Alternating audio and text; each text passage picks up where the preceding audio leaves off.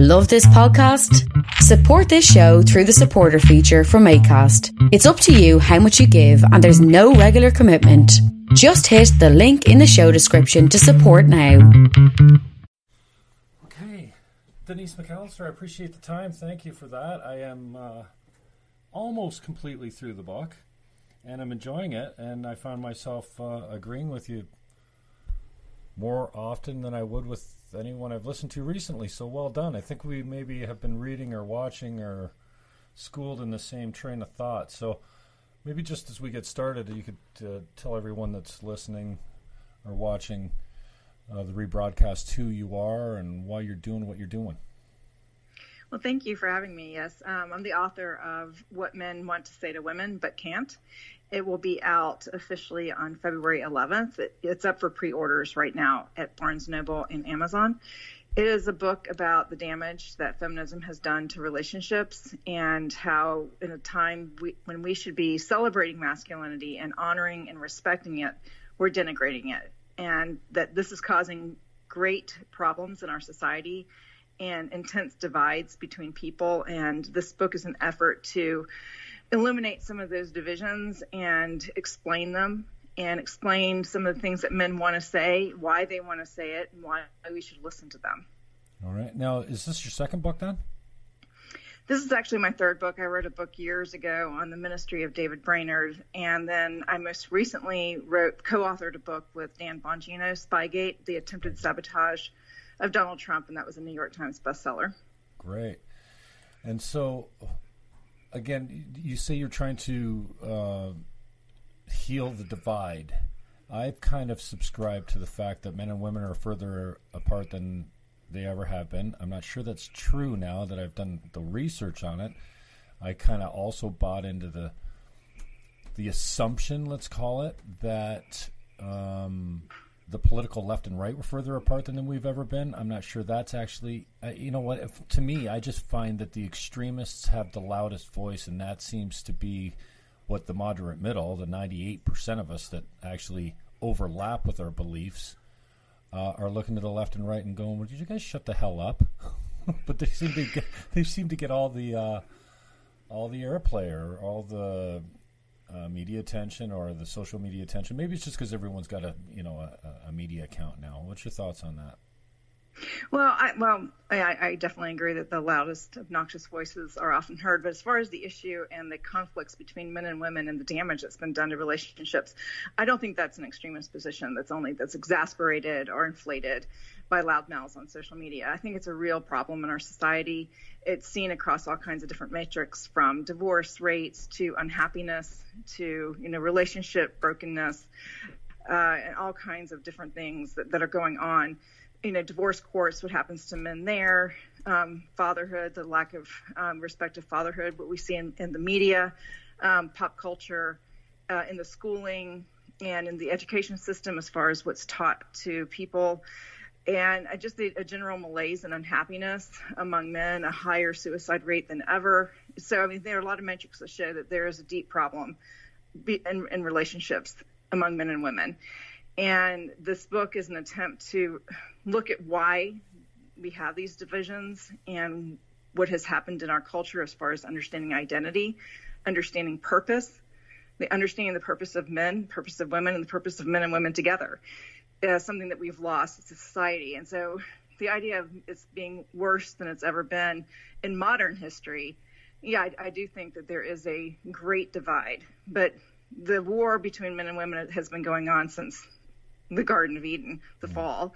And in some societies and in history, it's been appalling as women have been oppressed. There have been other times when men have been at war with one another. There's been a brokenness in the relationships in a different way. This is just our cycle. And what it looks like today is this hardcore Marxist kind of understanding of feminism that is all about the struggle of power between group dynamics. And when you have that at the most fundamental relationship between men and women in society, you have a very hostile society and a very broken society. So what do you think the conversations are that we're having badly or not having at all? What do you think some of the most the important conversations that we need to have immediately? I think one of the major conversations that we're not having and we're not allowed to have because of blowback and backlash in the media and in our professions and in school is a right understanding of human identity, sexuality, and individuality, and how those three things work together to form a person's identity, and the identity construct, and how it's formed and understood, and how we live according to a certain purpose as designed creatures. And I know that sounds like a mouthful, but basically we don't really know what we're doing here on this planet. We don't know what our purpose is. We just think that we can live according to our own little whims, that are whatever our flavor of the month or our little imaginations, whatever we desire for our own power. We think that that is our identity, that that is our purpose. And it's very narcissistic. And it's very isolating because it's based on just your own subjective ideas about yourself and about existence. When there are objective realities and a design and purpose that we have in common with each other as human beings, there's a design and purpose for men in masculinity, for women in femininity. And I'm not talking about roles here. People in these conversations, I don't know if you noticed in my book, I don't talk about roles. I don't get into, women should be doing this or women should be doing that. My focus is on how are we to be relating to each other. And what is our purpose in our function, in our existence here on this planet? And we do not have, and what is our identity? Who are we? Are we whatever we want to be? Am I, as a woman, whatever I want to be in my interaction with men and my husband, anything I want it to be? Or is there a design purpose for me and for other women that we have a shared objective truth about? That doesn't mean we're all cookie cutter cutouts of each other. Right. I'm an individual like no other person. So how I apply that in my life is going to be very different from other women. But there are basic, fundamental, universal truths about masculinity and femininity that we have abandoned. And along with that, we have abandoned what it means, what we're here to be doing. And essential to that is respect and love to each other in order to do what is good and right in this world. And you don't hear this kind of conversation because the ethos of the day is I can be whatever I want to be. Right. I am whoever I say I am. And not only that, whatever I deem is true for me, you have to accept it. And if you don't, you're violating my rights and you must be oppressed and silenced. Right. I kind of fall on the Dave Rubin side of things, I think. Because I grew up a lefty. I was 24 years old in the first election that I ran. I just kind of fell in line. I really didn't have an educated debate, and I was a lot younger then. And as I've gotten older, I don't know if that old adage that they say, if you don't vote if you don't vote left when you're younger, you have no heart. If you don't vote conservative when you're older, you have no brain. I want to believe that I've wisen up a little bit. But this, first of all, don't take my guns and don't tell me what hate speech is. The two fundamental things, not so much here in Canada, but my family owns guns. And I get the idea that one day you might have to protect yourself from the government. Not to mention all the other uses for them.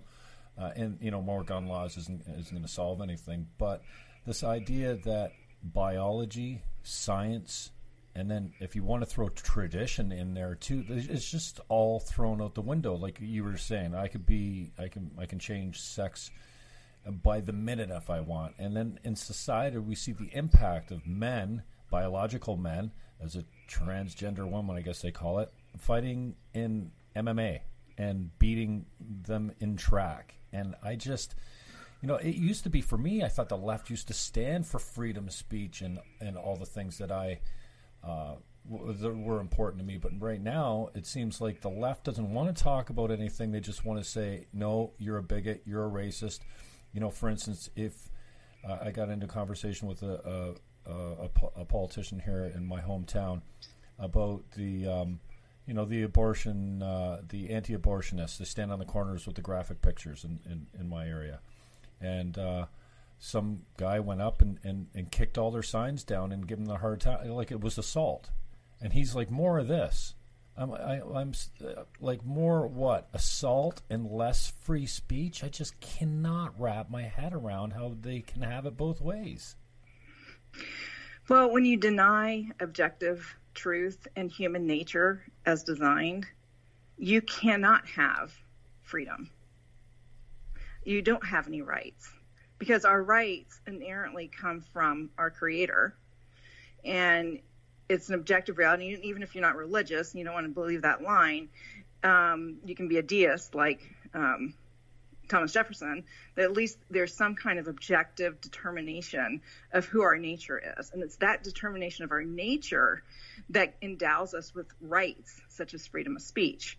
But if you deny, we hear a lot about our rights coming from our Creator, our rights coming from outside of society. But if you those rights, what you don't usually hear is that our nature itself comes from outside of ourselves. And it's because of who we are as designed and objectively designed that we have the rights that we have.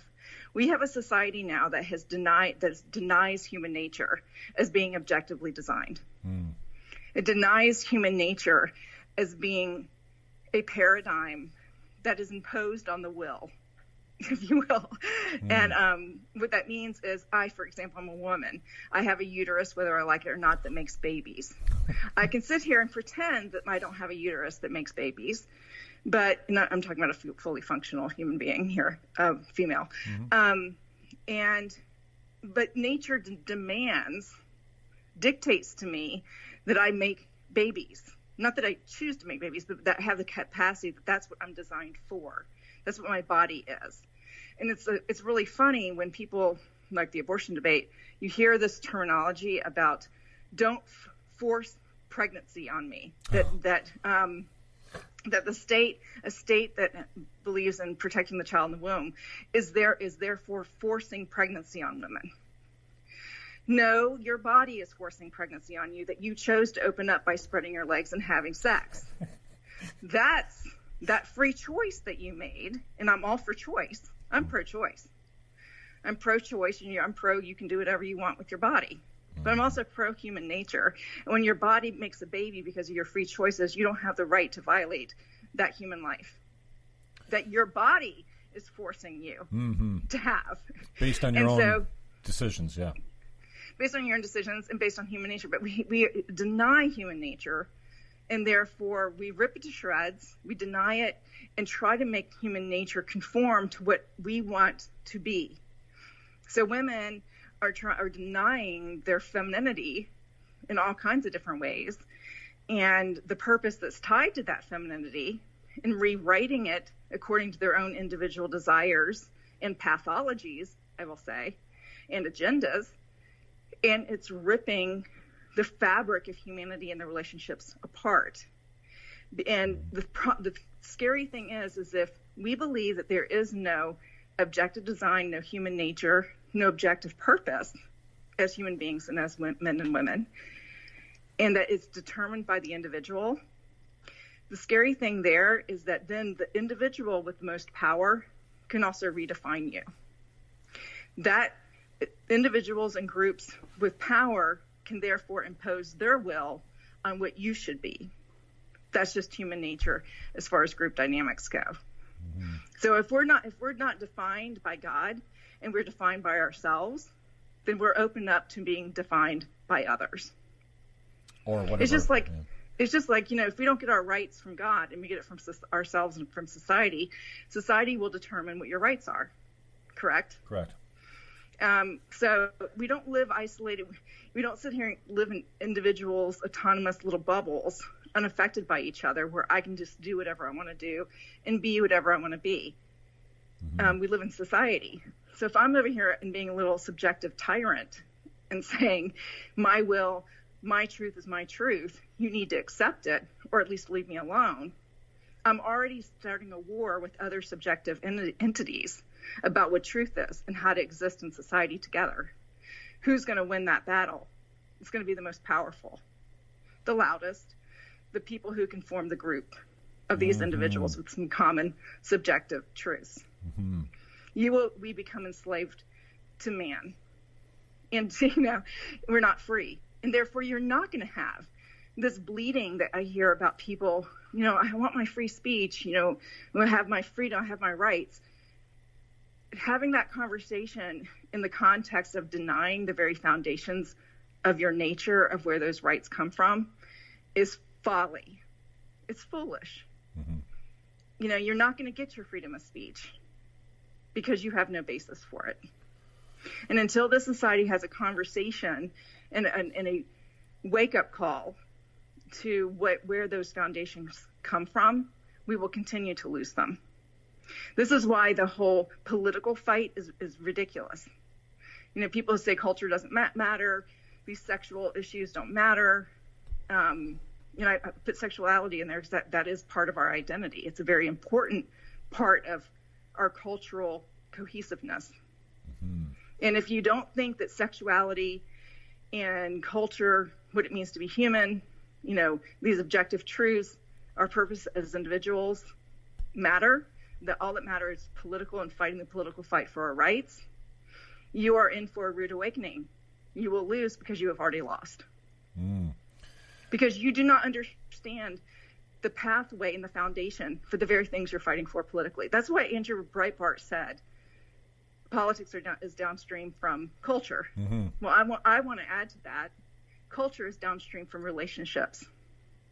And if you don't understand the fundamental relationships of human beings, first to God and then to each other, and most fundamentally between men and women, you will lose the culture and therefore lose the politics. And the tradition, too. So many conversations, and I totally understand. Thank you for putting it that way. It's almost, I might have to hear it back as far as, when I ask you the conversations that we're not having or having badly and what we need to have, the cross-section of what makes up our identity. I get that. And, I mean, we can beat to death how the other side isn't as reasonable as our side. I feel like, when I was on the left, I felt like I was correct. I had the correct opinion. I mean, we're not going out there fighting for ideas that we think are silly. But then again, many of us haven't had a really in-depth conversation, educated or not, call it a debate or not. I think Crowder was the one for me when he backed up all the way. And I love how he does this. Okay, let's back up to a point where we agree. I mean, if we can't agree that after conception is a baby forming inside your belly, that it's not a baby till it's actually born, we have nothing more to say. And I'm totally cool with just saying, you know what, we can't talk because you're not reasonable enough to actually accept facts in biology. And I've changed a couple of my opinions. I think I have a deeper faith now than I've had recently. And I just wonder, though, what someone like you, who's clearly passionate, clearly intelligent and articulate, beautiful, I might add. I think I saw a part in your book where you're like, "Man, we're scared to tell each other, hey, you look great today." Yeah, right. And I think one of the things men can't say to women, hey, you look great. Yeah, you look beautiful. And I'm not sure if you were paraphrasing, but I've said this before, and I'm paraphrasing now. You said something like, "There was never a woman that a man didn't gaze upon with desire." Like, duh. And the way I put it is, listen, if a man, every single, it doesn't, like, maybe it's just me, maybe I'm obsessed, but I'm 51, I'm way past that. If you're a man and you're saying that, you know what, the first time you meet someone that's half-ass attracted, that you're not in your head going through what it might be like to be with them, you're a liar. Which is part of how men and women are made. I mean, men are visual, and they process, their relationship with women visually. And initially, it's a visual up front and center, and it's fine. It's fine. It's natural. It's what you do with it, what you act on after that matters. But as far as like that initial understanding of and attraction or not attraction or whatever, it's a physical thing. Men are designed that way. And, so God made Eve to bring comfort to man, not just spiritually, but physically. It was a physical need that God made for men and women. And, so a man very much, and he's also very outward in his sexuality. And so he's drawn outwardly and powerfully to a women on a very physical, and that gives him comfort. That gives him that's how he expresses love, is in that, by providing outwardly, by sexuality outwardly, his genitalia are even outward, and it's all outward with men. And that's beautifully and wonderfully made. And we should celebrate it and not shame men. So again, just briefly, what do you feel like your underlying commitment is? Like, what just keeps you, and I'd really like to talk, if you can, or you're open to talking about what's going on recently. I don't know exactly, but what do you feel like your underlying commitment as a woman is? Like, with what you're doing here, writing the books and being active on Twitter and being political, for lack of a better word, I don't know. We don't change anyone's mind by fighting on Twitter or Facebook. No. I think that's something that has to come to you naturally. Like, hey, okay, I'm gonna take in this diverse opinion. I'm going to weigh it, and maybe if you don't even do it consciously, you're like, oh, geez, yeah, how can I have it both ways? How is pro-choice equivalent to pro-life? So I just wonder what you consider your underlying commitment to be to humanity, or today, time, or what?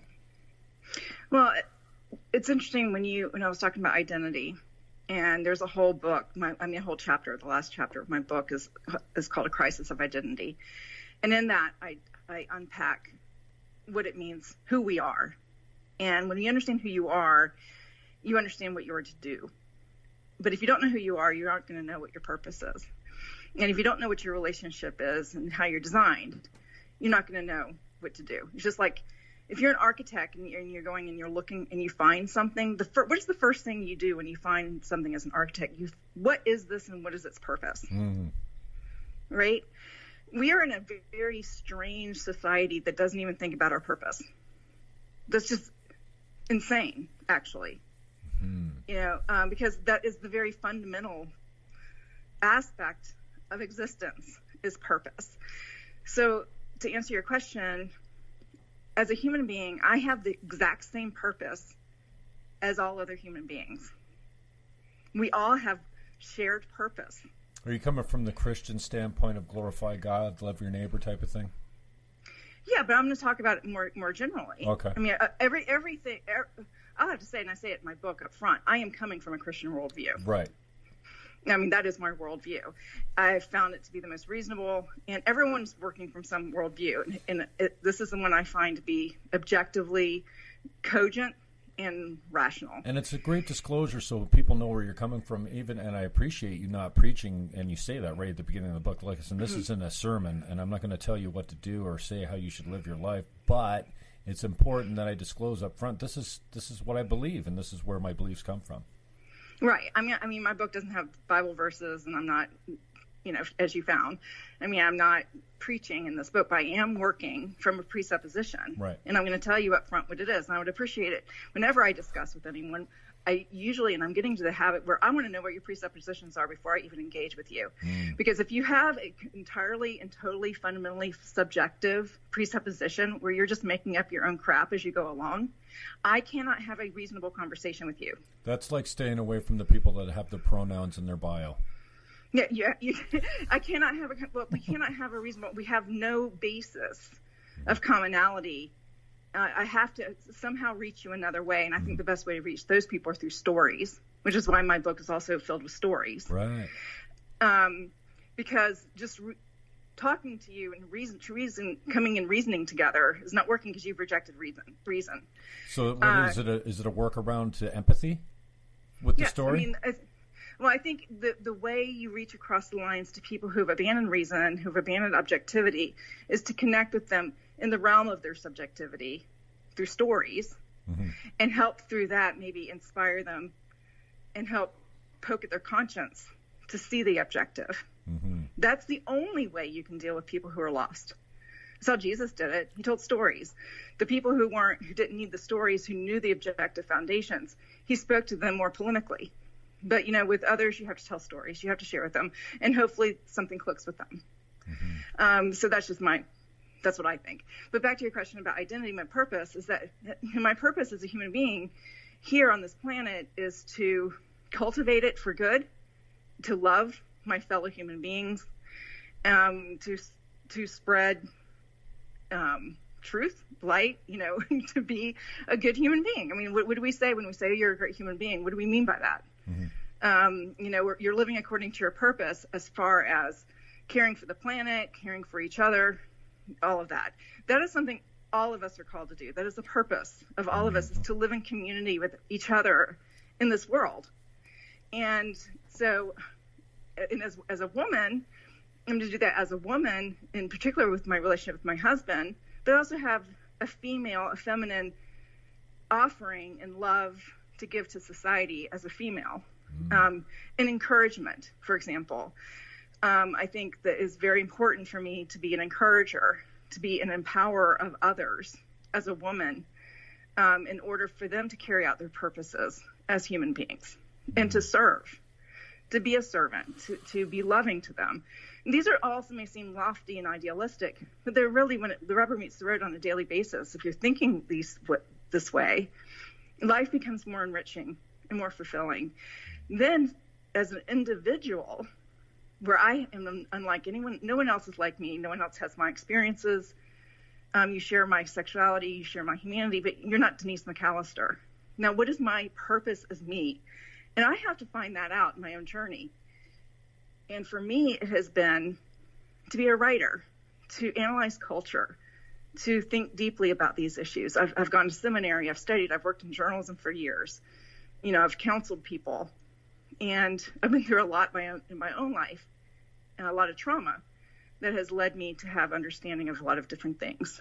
And so my calling is to look at what's going on in society and try to bring healing there and realization. And sometimes that's hard. That's not real fun, because you have to confront people. And you have to tell them the truth. And so I feel like I'm a little bit maybe an Old Testament prophet that way, in that here is the truth. Here's what you're missing, society. You're off base as a culture, as a society. You're not living according to your purpose as human beings. You're not living according to your purpose as men and women. You're out of kilter with relationships. They're not healthy. You're all about acting like narcissists a lot of the time. It's all about the me, instead of what is my purpose? And my purpose is fundamentally about others. And I don't mean altruistically, as if I'm a doormat. I'm talking about my life is not about me doing whatever I think I should do. That's when we become so self-obsessed. That's when we lead to nihilism and depression and suicide, is because nothing really matters and no one cares and I'm all alone in this. And, when I used to get like that, when my mother was still alive, God bless her soul, she's been gone almost 10 years now, way too young, but she'd kick me, well, not literally, but give me a figurative kick in the ass and say, now, get out of here and go do something nice for someone else. Stop feeling sorry for yourself. It's not about you. This isn't your problem. And she only came to faith very late in her life, but she was so right. Like, geez, the more you focus on self, the more nihilistic and depressed and suicidal I think we become. And lonely, because think about it. If you're only focusing on yourself, only the self can inhabit one place at one time. So if everything's about the self, you're lonely. And we were not created. We're not living as human beings on this planet to be alone. Right. Fact. This is going to sound fuzzy and wuzzy, but our purpose here is love. And unfortunately, we live in a society that has corrupted that word. We can't even talk about it. It's funny, even people who believe it in the Christian community, when you talk about love too much, they'll go, oh, you're being squishy. There's more to life than love.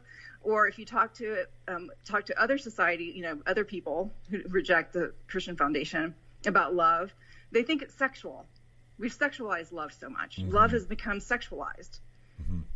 We don't understand true human love, agape love. We don't understand that God-given love that we are to show to each other, or even the friendship love. We don't understand how, as human beings, we're supposed to be in a constant flux.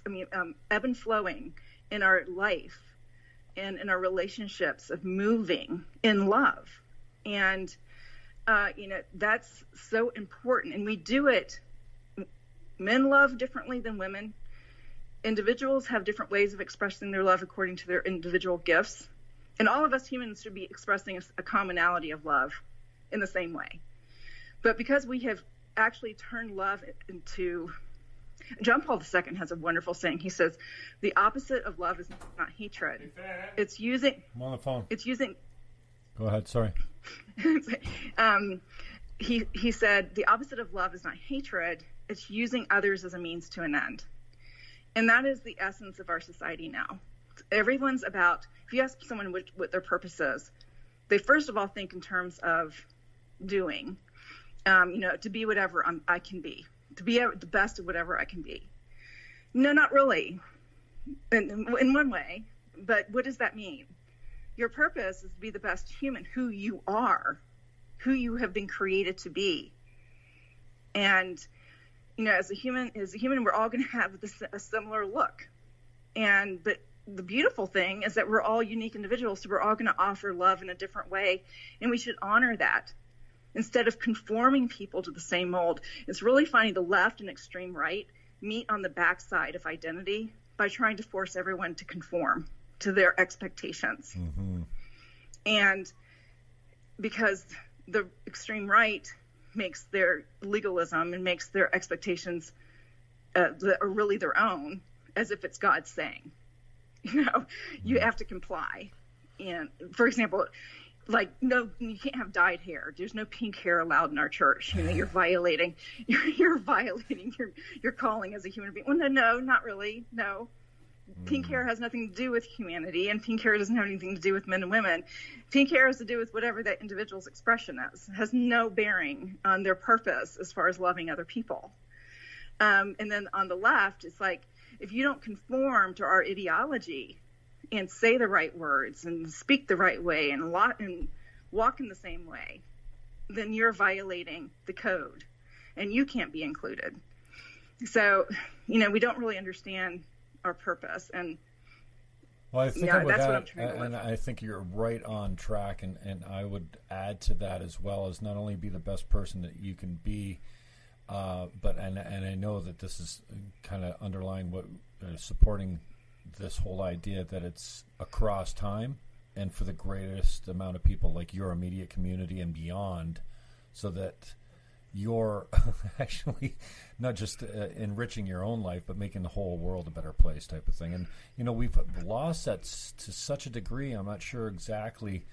I mean, I don't know if racism and hate of the stranger is kind of inherent since we came from caves, and when we bumped up against another colored tribe or a tribe that spoke a different language, we didn't have them over for dinner and sex. We annihilated them. And we killed all the men, and even as chimps, we kidnapped their women and brought them back to have babies with. So I think there is a little bit of that. It's self-worship. That's what that is. That's what you see. When the hatred between is, you want to see everyone looking exactly like ourselves.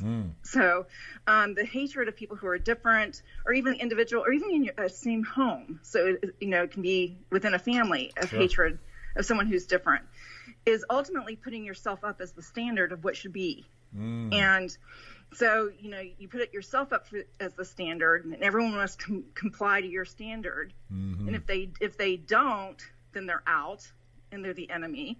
If they do and they form your little group dynamic, someone's living inauthentically there because they're complying to your will. That will break down eventually. So that's the warring you see is self-worship. And, the purpose is that you are not the center. Your purpose is it's not all about you. It's not about you just being whatever you want to be or the best you want to be. We ultimately live in relationship to others.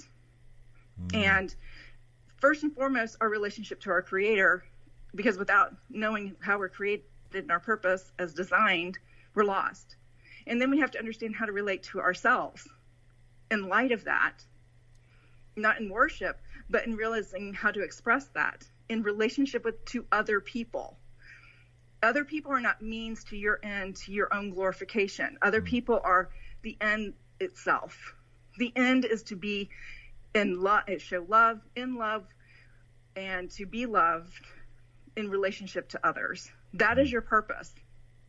And if you're only concerned about doing and accomplishing and whatever it is that you're doing, and it's out of touch with relating to others in love according to their design by God, not by who people want to make themselves out to be, or according to how they fit into your group dynamics, you're self-worshiping. Right. And it will ultimately lead to loneliness. And we see a lot of that today. I wonder, do you think, I've thought that after 9/11, I mean, that hit the whole world, but I guess Western civilization more. And I thought, you know what, this is it. People are going to go back to their churches, to their families, to their gardens, to their home-cooked meals, and life will never be the same. I think, there was a shift. Certainly in the States, you saw a reordering of a lot of the liberties that were guaranteed to you, not so much anymore. But you think and I joke, but only half joke, that it's almost got to take an existential crisis, maybe, if you believe in another world or aliens or a foreign invader or something, for us to all come together and get that, you know what, I'm you, you are me, I'm Trump as much as you are. And, Madonna standing at the Women's March saying, I think, they don't get the hypocrisy. You're just giving it right back to him like he's a master troll. I think he does it just for reaction, and he's got the media manipulated completely. But do you think there's a chance that we can get back to a point where we're like, it doesn't matter what language you speak, what God you worship, or what color your skin is, we're all more the same than we are different? Yes, but we won't understand that unless we understand that the God who made us is one. And I'm sorry, I know that doesn't sound very cooperative, but, everyone believing their own thing, again, comes back to division and their own foundations. I mean, there is truth. You either believe it or you don't. And so it's a matter, what is that truth? What is that objective truth? And finding that. But we're in a society that's not even looking for it. That's where I would say the difference is between this society and other societies in the past, because people are like, oh, there's been conflicts before. And of course, we have an entire human history of conflict. One of the differences, though, in this modern society that's really strange and bizarre, and you've seen it on micro levels in different societies, is this complete abandonment of objective truth. And that undermines objective truth regarding presuppositions, suppositions, logic, all that kind of stuff. But also, like I said, about nature, about human nature and human identity. Everything's subjective. We live under the tyranny of subjectivism. That is a frightening path, because that leads to tyranny in every way. It leads to isolation. It leads to warring. It leads to very lonely lives and hostility. And the only way that it's going to change is for people to be woken up to the fact that they're not little gods. Right. They're not little gods. You're not a little god making your own little subjective ideas. The truth. This whole idea, my truth, your truth, his truth, the purple man's truth, everybody's truth, billions of truths, is bull. It only leads to war, hatred, isolation, and conflict. We can only have cohesion and relationships when we have a common thread that binds us all. If there is no objective common thread of binding, how can we have cooperation? And we have a sense of what it will take to get us back there by all this obsession with apocalyptic movies and stuff. It's really interesting that as our society becomes more isolated and subjective, our entertainment becomes more violent and more isolated and more apocalyptic, because we're at a very core spiritual level sensing something. We're sensing that life is going to have to break down, and it's born of fear, it's born of all kinds of different things, but we have a sense of it, that all of our crutches are going to be stripped away, and we're going to be forced to look in the mirror at ourselves and decide what it means to be human. I mean, Walking Dead is actually a very good analogy of what happens to humanity. What do you need? What are you going to decide? Who are you going to be? Are you going to be the Walking Dead? Or are you going to be a live human being that understands relationships and cooperation? You know, because the Walking Dead and the Walking Dead are really the humans, not the zombies. Right. That's the fear, is becoming the Walking Dead, and we as a society are becoming the Walking Dead because we don't understand what it means to be human. Yeah, and in the same vein of this idea of abandoning long-standing traditions, I mean, and as part of it's an evolution as a species, I suppose, you know, like the industrial age took the man out of the field and put him, I think I heard you quote Robert Bly in your book, didn't you? Yes. A Gathering of Men is one of the most amazing documentaries, if you want to call it that I just, for such an old, eccentric, white-haired old man, he's just, the wisdom was unbelievable. And, you know, in my deep dive to try and figure this out and try and be my own, you know, part of the solution, I mean, I did a little radio gig there for a little while. It featured politics, basically, and me talking to authors like you, and then having local music play the bumpers in and out. And then I went on this deep dive, and that, you know, Jordan Peterson was a huge part of that, just his university lectures. And now I'm in a place, I talked to Zuby a couple months ago. He's the guy that did the transgender deadlift and a joke, and, you know, he's internet famous now, but he's a good man. He's Christian. He raps and doesn't swear. He's just I like Zuby a lot. And now I've come to this point of maybe not acceptance, but, you know, it's like trying, you know, a jacket on in the mirror. You look at it. If it looks good, you buy it. If you don't, you put it back on the rack. Not everything fits.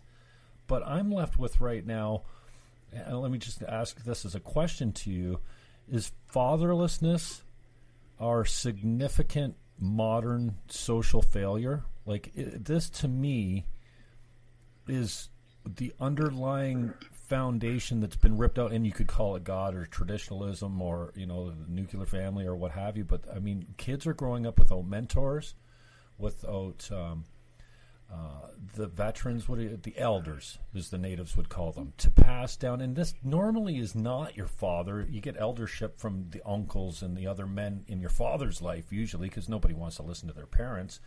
But this traditionally came from the dad. Yeah, it did. Yeah, fathers used to have great men of power. Mm-hmm. Yeah, especially standing beside him in the field. This idea, and I think Robert Bly put it perfectly, when there was a nutrient, there was a food that was transmitted between father and son while they stood in the field, even if they didn't talk or touch. There was a wisdom and a knowledge and a feeding that took place there. And then you take the man out and you put him in a factory for 50 or 60 hours a week, and what do you think you get when you come home? He's hungry, he's impatient, and he doesn't have time to love the kids. And now we've taken the women out of the home, and I don't think we've seen the effect that might have on our young girls. But we have seen the effect. Yeah, well, the internet's raising our children now, which is frightening. Yeah. Yeah, but I just keep coming back to this idea that fatherlessness and this lack of eldership is one of our biggest problems now, including, you know, the welfare state in the States. Well, I think you touch on a lot there. As far as like traditions, the one thing, objective truth, and the whole idea of human purpose and existence is really revealed, through and understood through history, through the meta narrative of humanity, through traditions, you know, and the archetypes. I mean, Jordan Peterson talks a lot about that. Right.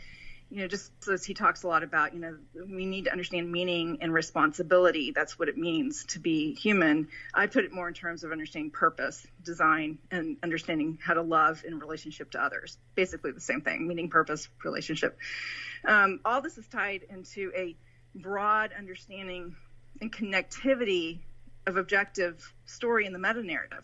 The problem is that postmodernism and technology itself, and then coming on the heels of that, nihilistic philosophies from Germany that infiltrated our education system. This nihilism, this postmodernism, and then the very just regular effects of technology has caused a division and rejected and shattered that meta-narrative, that cohesiveness of human experience. No longer do we look back. We no longer look back to understand who we are and how to move forward. And in doing that, no longer looking to our elders, because that's in a way looking back, you know what I mean? Their experience, their wisdom. We don't look back anymore. We just look forward, always, wherever we are, we are.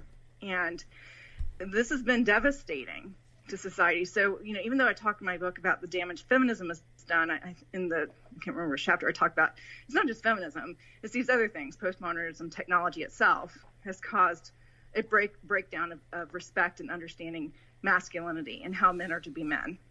And, Robert Bly did talk about that in the 70s when he wrote his book, Iron John. He talked a lot about the ill effects of technology.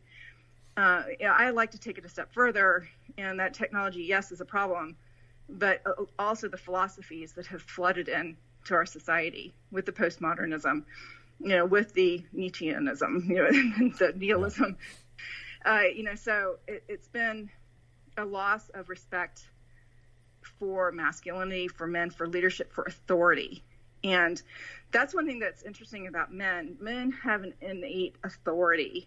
And when you reject that history, that archetype, that universal understanding of man's purpose, you reject his authority over the earth, in their relationships with women, and in their relationship in the home, and their relationship with their children.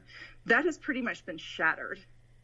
I mean, anytime I talk about a man that's authority, go ahead and talk about that somewhere. You're going to get attacked like you won't believe. That a man has authority from his experience and his calling and his tie to the past, to impart that wisdom as a man to others. And he's made that way. He's designed that way. But in our society now, that we are whatever we want to be, and now with women and feminism, it's just about a struggle between the patriarchy and the oppressed groups. Men are now not to be respected, but they've become the target. So any kind of appeal to history, appeal to authority, meta-narrative, tradition is cast aside as some kind of patriarchal paradigm and cage that you want to put everyone else in. And this has been constructed by feminism and has been pretty much ingrained in our society now.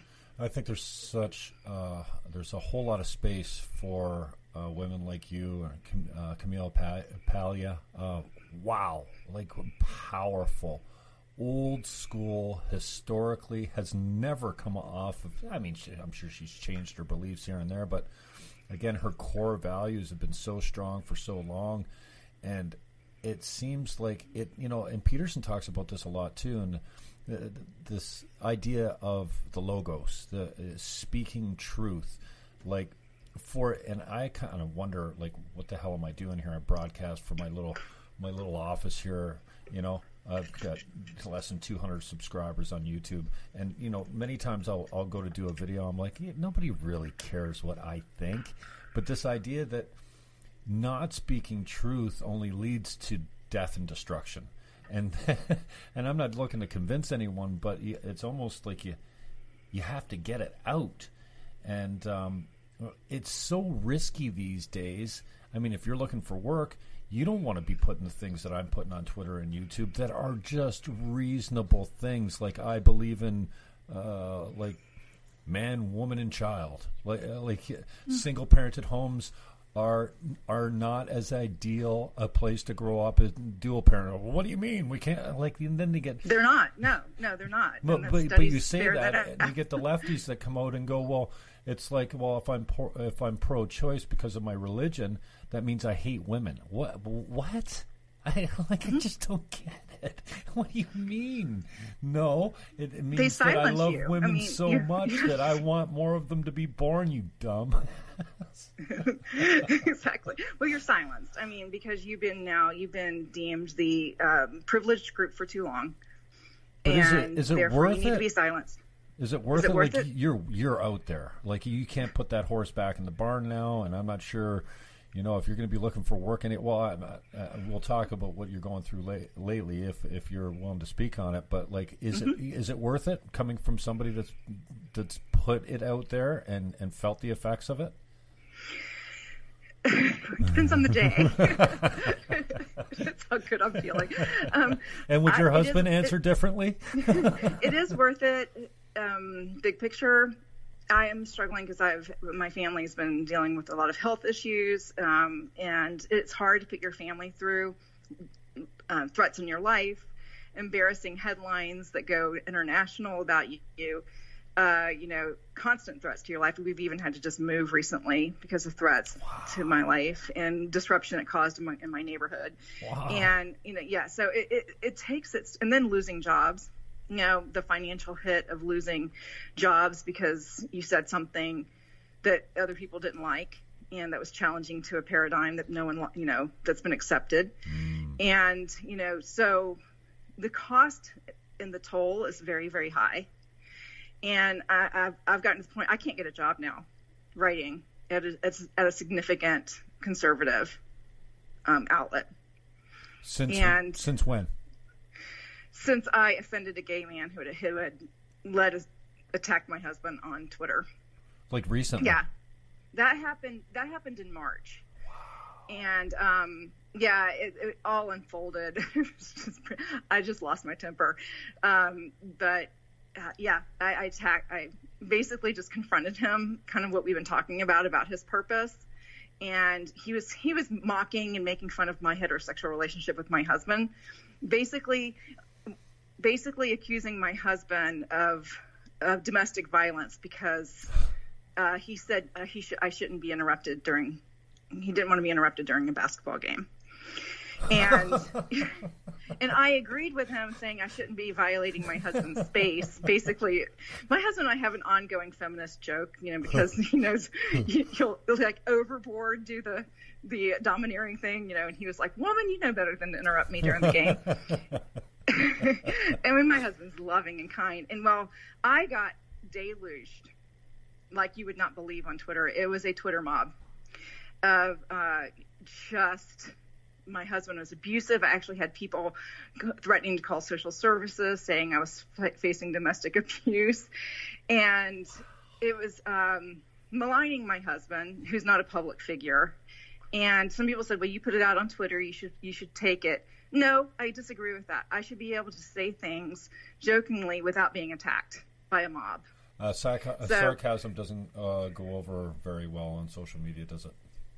Yeah, but they knew. I mean, this has been ginned up all week because I'd had a spat with Meghan McCain, and anyway, it was just a big S show, and so but this gay journalist was kind of mocking the whole thing and egging on his followers to keep up the idea of, oh, Denise, your husband, problem.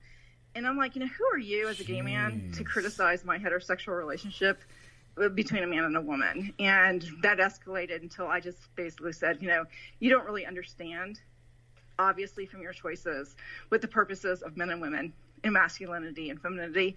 Instead, you're trying to find meaning in a gay relationship.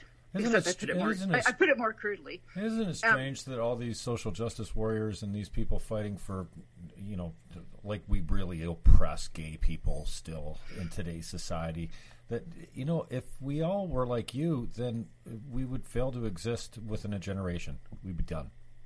Oh yeah, no. I mean, it's just it's not natural. It's not by design. And so because I made that stance and I made that comment, and I apologized to him for saying it crudely because I was angry, and but I didn't apologize for the substance of it, and I apologized to him. He wrote me, and I wrote, we communicated, but two of my employers at the time immediately fired me. Ben Shapiro at the Daily Wire and Ben Domenech at the Federalist. immediately fired me. Ben Shapiro, I don't even get that. I mean, he's such a traditionalist. He's obviously a heterosexually Jew, and what is like, I don't get. He doesn't usually align himself with these people. So there's a whole bunch. What principle was violated? That, like, I always found Ben to be pretty objective. Conservative media behind the scenes is not what you see in front of the scenes. Principles often go out the window to save the brand. So, whatever. I don't want to believe. I just don't want to believe that. Oh, I have the email. I mean, that was what he told me. He goes, "I can't have you saying that because it will damage my brand. You have to go. You have to go." Wow. No, he actually said that. I mean, that's why he let me go. The Federalist was a little more, I think, tied more into my conflicts with Megyn, because my boss is married to Megyn. Went to her wedding, as you probably heard. It became a meme. So it was all just a lot of personal stuff on that side. So that was more muddy.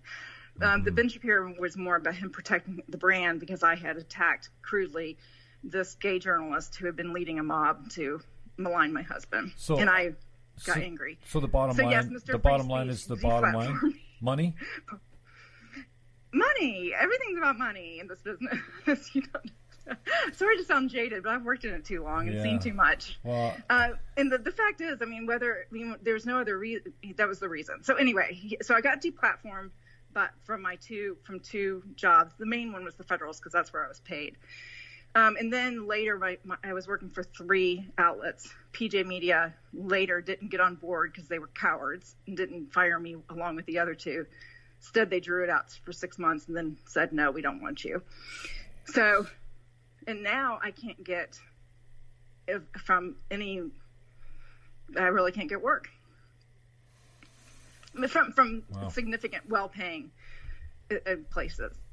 Coming from people that are supposed to be defending an ideology that everything's on the table, we can talk about anything, just not if it's going to affect. Like, how much money do you need, Ben?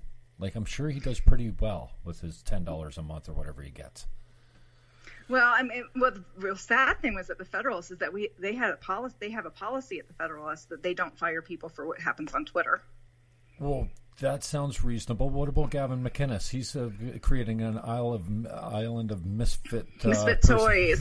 I'm gonna be the little girl with the missing eyeball or whatever, the braids. Yeah, I'll get over there with Milo. You know what? I haven't been a Gavin McInnes fan all that long, but he was the first to get me to subscribe. I've never paid for content before. I think he's absolutely hilarious. His interaction with him and what we call Rogan's Jamie, what's his name? Ryan Katsu Rivera. And I just find it, his traditionalism, he just won't back off of his beliefs, and then he's very okay to go, "Good point. Yeah, you got me there." Like, that's so refreshing to hear somebody saying, "You know what? Yeah, that is kind of hypocritical. Maybe I need to rethink that one." But I'm really enjoying listening to him, and I'm a little envious from the standpoint that I wish I had the courage to come out like that, because some of the things that he's got the balls to say, I don't find that I do. So it's I still have the balls to say it. I mean, I still feel called to do that. I've kind of taken myself off Twitter. I'm still there. People need to contact me, but I'm not going to be engaging. Okay. And I don't really know where to write, so I'm probably just going to focus on books right now, and just hopefully my dear publisher, who I adore, won't abandon me. A lot of people have advised doing podcasts. The problem is I'm not a very good speaker. I'm a writer. I mean, that's what I do. I'm a writer. I'm not a podcaster. I do interviews and stuff like that, but people don't realize how hard it is to host a podcast and do monologues. It's not an easy job. It's a talent. And monologues are really difficult, and I find again when I go to sit down and hit the record button, I'm like, come on, nobody cares to listen to me even for 20 minutes going off on what I think about this, and And it seems so much easier when you have an interesting subject to go back and forth with that eventually your thoughts will come out that way, Yeah, I like the interviewing format. I mean, but building that platform, and again, but that takes money, it takes time, and and here I was established as a writer, and I have bills to pay, and I'm not going to get myself. I was doing 7 years ago, putting money out in order to make my career. I mean, I can't do that again. I just financially can't do it. I've been through too much medical expenses and stuff to do that kind of thing. So it's basically just going to be writing books, and if people want to hear what I have to say, they'll have me on. And if I can find some place to write, that would be great. Because again, I'm a writer. I like to research. I like to sit and think, and I like to put it down in paper in a way that people understand. And I'm not rambling as I do when I talk. It's a lot more clear when I'm putting it down on paper. Well, I think you sound great. I think you kind of you warmed up as we've gone along here, and I don't want to keep you too long. So, who do you really respect in the media right now? Like I've said, for just pure entertainment value, I can't get enough of Gavin McInnes. I really can't. And it took me many steps to get to him. I think for me. First, it started with Peterson, and then I think Crowder, because I've got this, and Peterson is strangely becoming really funny. Like he really knows how to nail a joke, and there's nothing funny about what he's talking about. It's just his cadence, and he's really gotten to be a little bit more entertaining than that dry professor like. And same with Crowder. I mean, as scripted as it seems to be sometimes, he's got a really high production value. And then his Change My Mind segments, they are a little bit, they go over and over and over. But there was a couple of them that really got to me and changed my mind. And I'm like, hey, I can do this. And I think Peterson just said in one of his recent lectures, and I didn't know this, that when your ideology changes, when the lenses, because your belief system is what you see life through. It's the lenses that you see life through. When those change, what do you think? That's easy? Because I was going around telling everyone, like, I'm really struggling. I don't believe what I used to believe, and I was crushed. But I was really I feel unsettled. Like who am I that I don't believe what I used to believe so fervently? And so then. I've grown to appreciate Shapiro and Tim Pool. I'm not so much on Shapiro these days, but Tim Pool is just like, wow. Like the daily commentary I really appreciate. And then I've led myself over to McInnes. But like, who are you entertained by, or who you're respecting as far as media goes? I heard you mention Breitbart. I'm not sure, who you still hold in high regard, if anyone, these days in media. I've worked unfortunately I know way too much about too many people, and it's a terrible thing. I understand why people do what they do and what they're saying. Sometimes it's hard for me to reconcile what I know with what they're doing and why. But I think getting out the truth, if they're not for against you, go ahead and do it. So I don't want to demean. I don't want anyone deplatformed. I want them all to be speaking whatever their motivations are, including Ben Shapiro. Get it out there, and the personal stuff will work itself out in time. But preach it. Say if they're telling the truth about what's going on in the culture. What I don't hear a lot though from anybody except maybe Steve Dace at Blaze TV. Oh, really? Who I do really respect. Okay. He's one of the few who gets down to the fundamentals of what's wrong with our society. So I hear a lot of political talk, and that's one, there's a lot of those out there, just the daily onslaught of politics, and they're just batting it down back and forth. Mm-hmm. They do that. That has its role to play, but I don't see that changing anything. That's just, I think, just lobbing the ball back and forth across the tennis court constantly. And it's like propaganda coming back and forth on both sides. Yeah, I mean, these people, that's their jobs. They have what they do, but I'm not going to diminish, or denigrate that. But I just don't see it as effective. I'm more passionate about getting to the root matters, and I'm passionate about that. And one of my frustrations is that not only are the platforms not wanting to hear it and people not wanting to hear it and silencing you because of the speech, like I talked about, but also the formats themselves are, especially writing formats, they're getting shorter and shorter. And I'm sorry, you cannot dive down into deep, meaningful things. Right.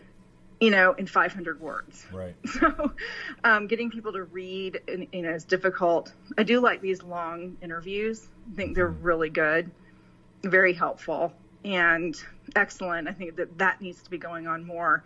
If the writing's not going to be done, then there at least needs to be the interviews, or do the writing and then, like we're doing, talking about the writing and, explore that. I get really frustrated in our publishing in our industry today, because I think there's a lot of people with a lot of thought who could say a lot, but they don't have platforms. They don't have big platforms, and so they're not getting published. Mm-hmm. And so it's like this weird thing. You have to build a platform before you can get published, and not everyone can, and yet they have a lot to say. And so unfortunately, a lot of people with big platforms are publishing crap, and just because they have the platform. Mm-hmm. So that's why you see celebrity books all the time, because they have the platform, and publishing companies are lazy. I don't want to promote. So anyway, back to your question though. Steve Deace is great. He really does see the foundations and the complexity of what's going on in our culture, and has the fundamental worldview that sustains right solutions.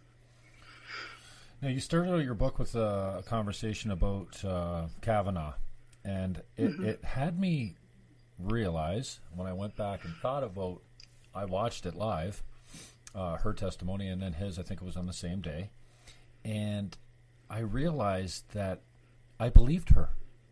Like, initially, I was so moved by what she was saying, and how she was saying it. Yes, and then it, I was just sitting here yesterday, and I'm like, well, I also kind of believed Mel Gibson in Braveheart, so you're not such an idiot, because I felt foolish afterwards, because when I saw Kavanaugh come up, and you said this in your book, like, this is how an innocent man defends himself.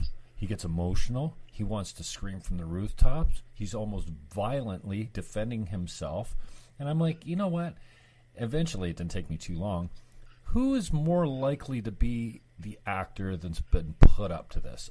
An academic lawyer that's been in school his whole life and on a bench trying to, make fair decisions for society, or whoever she was. I mean, it was like lame political theater. It was an unnecessary waste of resources, and I don't mean money. I mean the human capital to go back and forth for something that has it's moving us in the wrong direction, and it's for no purpose that even furthers humanity. I mean, what a waste of time! And now you see it perpetuating and repeating itself all over the place. Now it's impeachment, and what's it going to be next? Like, AOC, God bless her, said the other day, you know what? I think it was more theater. I'm over it. This is we have some serious issues to come. I'm like, amen, sister. Now you're over it. Now that but there is a purpose behind it. I mean, that's one thing. The thing is, this just isn't happening off the fly. All these things are orchestrated for purpose by powerful entities with a lot of money. I mean, and that's not conspiratorial. I mean, the Media Matters has put out a whole booklet on how to delegitimize Trump and people in the media, and to silence opposition in order to tear down the GOP, in order to tear down conservatives, and to put left-leaning politicians in power. And I mean, it's an agenda. And that's another thing that I kind of my eyes were open to, is this indoctrinization of our learning institutions. I really was not so aware. And we've got CBC here in Canada. Oh my goodness, a state-funded public broadcaster, for lack of a better term, that is like, actually now I'm looking at them and going, oh, this is Trudeau's personal PR machine. Are you kidding me? It's like, it makes you feel kind of hopeless. And something, again, I don't want to keep you too long. I know you're busy. A theme that kept recurring for me in your book was equality of outcomes. And, we're really, a lot of people just don't get how evil that idea is, Well, it's very evil. Yeah, equality is a great goal, legal equality before the law, equality of opportunity in terms of not putting obstacles in the way, not equality of opportunity as in being made for you, right. But equal outcomes, leveling, and is dehumanizing because it removes the differences among people. We're all very different. And this is why the Equality Pay Act, Equality Act that the feminists are promoting here in America is a sham. It's all about equality of outcomes. Right. And when that happens, you are going to be taking away and violating the rights of other people, men, in order to secure outcomes for another group, women. And it's a violation of the very rights that we say that we stand for. It's evil. Amen. What do you think the best privilege is to suffer from? I know privilege is a really dirty word these days, but is it, I don't know. I think intelligence has got to be up there. Easy to look at probably isn't that. I was going to say beauty is a huge, I would put the advantages of beauty in our very shallow society probably skyrockets over intelligence these days. Wow, really? I mean, look at celebrity worship itself. I mean, it's just really annoying. I'll say it as a woman. Women get away with all kinds of stupidity and garbage if they're attractive and to a point. But, they do. And people think you're brilliant. Some women, they're very sexual, and suddenly they become brilliant anytime they say anything cogent. And I'm like, no, she's not brilliant. She's just smart with some really nice boobs. And keep looking at them. Now she's got a platform to speak to millions. Yeah. So, I mean, it's an advantage like anything else. I mean, men have their strengths, and privileges as well above other men. But I would say our culture is definitely, we never talk about beauty privilege, but I'd say that that's probably the biggest one. And I wouldn't even say just beauty. I would say sexual hotness, sexual beauty, hot, sexy privilege. Because the more, sexual you are, the more you're enticing and the more you can get away with. And it's just true. Denise McAllister is my guest. What Men Want to Say to Women But Can't is out February 11th, 2020. You can get it on Amazon on pre-order. Is that it? Yes. Hardcover's out. Thank you. Next year, absolutely. Just on the way out, a fun question maybe. Why are women so nasty to each other? What's your take on that? You touched on it in the book. I had an entire chapter. Remember? Yeah. It's like I had to have a whole chapter called Women Are Bitchy. Yes. I was just saying to my stepmother the other day, I was like, I think I'm like my father. We can have a fight in the car on the way up north or whatever, and once we get it out, it's over. It's done. I'm over it. We're over it. We go have a hamburger. We have a beer together. We're done. We don't stretch it out for 2 decades. Well, women, their sense of value is internal, and it's about who they are, and it's about their physical attributes, their personality. It's a very internal being kind of thing. Men choose women not by what they do for them, but by who women are, how they look, how they act, that kind of thing. Women tend to choose men more about what they can perform and what they provide. Not that looks don't matter, and these are not just hardcore black and white things, but it's part of the female psyche that, competition with other women is not just about what we do. It's about our very being is on the line. And like survival type of thing? Not a survival. It's about value and worth. Again, This is where if you understand our purpose in life is relational, fundamentally, in our sexuality, our humanity, everything's tied into relationship. Even if you're not married, a woman's designed to attract a mate by who she is, not by what she does. It's her essence of her being. And And so an internal instinctive competitiveness to get the man is be the most beautiful, to be the most alluring, to be the kindness, the gentleness, whatever, to be the most womanly, the most fertile. And in the process, tear down the competition? Well, or just be the best. This is why women are constantly sizing up other women looks-wise, when they enter a room. It's why we criticize women by their looks more than we do men. It's just everything's about the looks of women.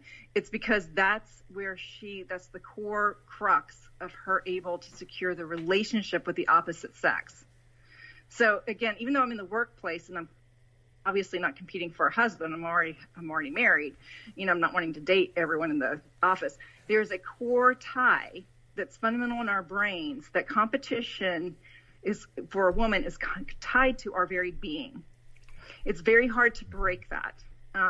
So when you enter a competition, especially if it has any kind of subjective aspects to it that are personal, that's not like cut and dry win or lose, the more cut and dry the competition is, the easier it is for a woman to detach the emotional aspect. But even then, she's more connected to it personally to it than a man is.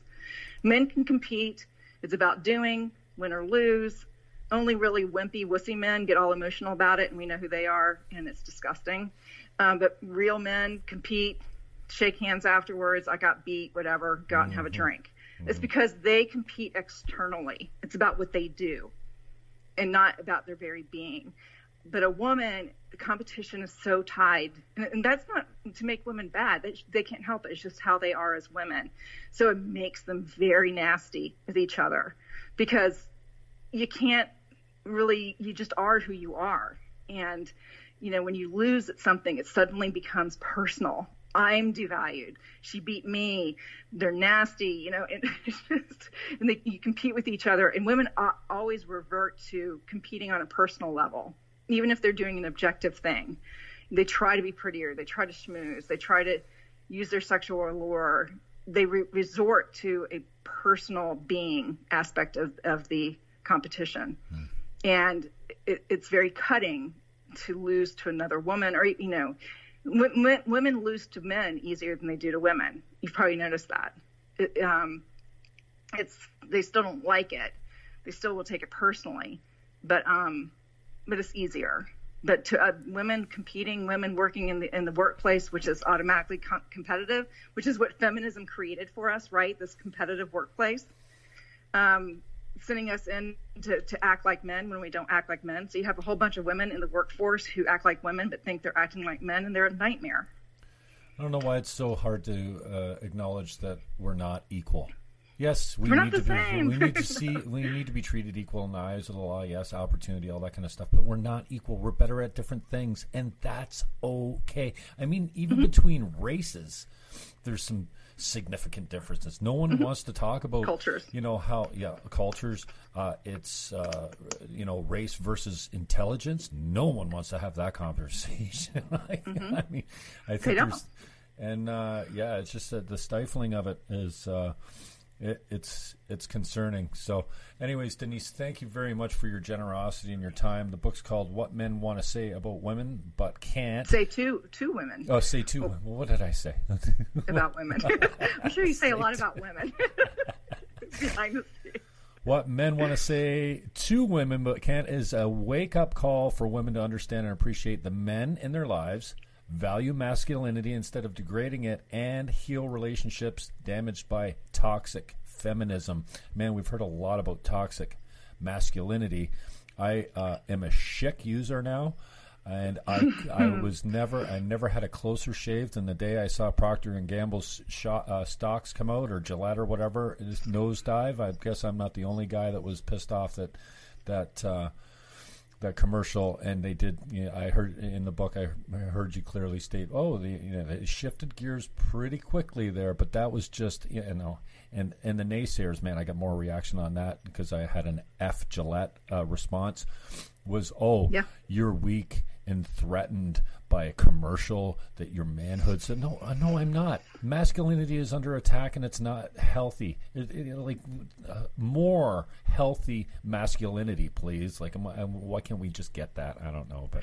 Well, and stop trying to turn men into women. I'm really tired of this. Masculinity needs to be redefined and reconstructed into a more feminine frame. No. I discuss that a lot in my book, because that's definitely the goal of our intelligentsia in our society today, and is to feminize masculinity. And it's disgusting. It's gross. Just stop. Let men be men. I don't want men acting like women. That doesn't mean men are all apes dragging their knuckles across the floor and being mean to everyone. No, real masculinity, a true masculine man, is a gallant man. He's a man with self-control. But he's a strong man. He teaches his sons how to be strong, and that might involve wrestling and doing hard things. And so quit. I'm tired of the pussification of men today. Well put. That's a great place to leave it. Just on the way out, Denise, contact information for people, how they can get a hold of you, how we can get the book, how we can support you. You can DM me on Twitter at McAllister Den with 2 L's. That's at McAllister Den on Twitter. And if you need to get in touch with me, you can get in touch with me there. Awesome. Thank you very much for your time, and maybe we'll touch you up in the near future after the book comes out or after you get yourself in more trouble. I don't know which one will come first. Oh, I'm sure when the book comes out there will be trouble, so we can talk about it then. Awesome. Really appreciate it, Denise. Thanks for the time, and we'll talk soon. Hey, I just want to say before I cut you loose, I love you.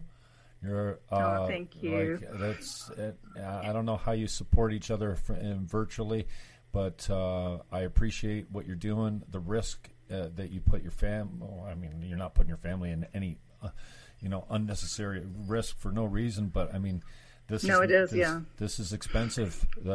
Speaking truth and holding to your values, whatever it is, so whether it's based in Christianity or just speaking up. I don't know quite how difficult it is. I've had a little bit of a taste of it, and to be honest with you, I don't like it. No, it's awful. It's awful. Like I said, I'm taking a little bit of a break myself, mainly just focusing on writing my books, and because it's not worth fighting the establishment, the gatekeepers, and the media is my biggest frustration. I can handle. When you have a support group within the media, I really can take the barbs and the fighting. It's fine. It's hard when you're turned on by your own side. That's what my frustration is right now. My frustration isn't with the fight that's out there with these issues. Mine's more the betrayal and the lack of support from my own side. Well, and when you're standing there on the front lines and you're getting shot from behind, I mean, where can you go? Well, I hope to see you on with Gavin McInnes soon with maybe sitting next to Milo or whoever. I don't know. I adore Milo's great. Isn't he unbelievable? Yeah, he's a little over the top. He's been a good support to me. He's a little bit full on, a little bit much all the time, but I mean, we're grown-ups. It doesn't take much to see the good in people, and I don't care if I believe everything he believes or whatever, but his heart's in a good place. He's hilarious, and I mean, there's probably no one on earth that knows as much, what speaking truth might lead to. But he's taken it all in stride. I think he's hilarious, and I got a lot of time for anybody that puts themselves out there, including you. So I hope that well, thank you. There's some bridges that are mended, or you need to get whatever you need to get from whoever you need to get it from to see that you're employable, at least as a contractor, for crying out loud. What, you can't write independently? Quillette might be interested. I mean, you're a great writer, and I think you're articulate and intelligent, and hey, that goes a long way, and we need more women people, period, like you. So well done. Well, thank you. You have a great day. Thanks. All right, we'll talk soon. Thanks. Okay, bye. Bye-bye. I think I know how to work this. Yep, we're offline now. Okay, so if you need her, that's how you get her. Denise McAllister. The book is called What Men Want to Say to Women But Can't. You can pre-order it. It's out February 11th, 2020. But you can pre-order it now on Amazon. And I've already read it because I'm that important. I appreciate the time. Denise. And if you want to get a hold of her, that's how you do it. All right. Peace out, yo.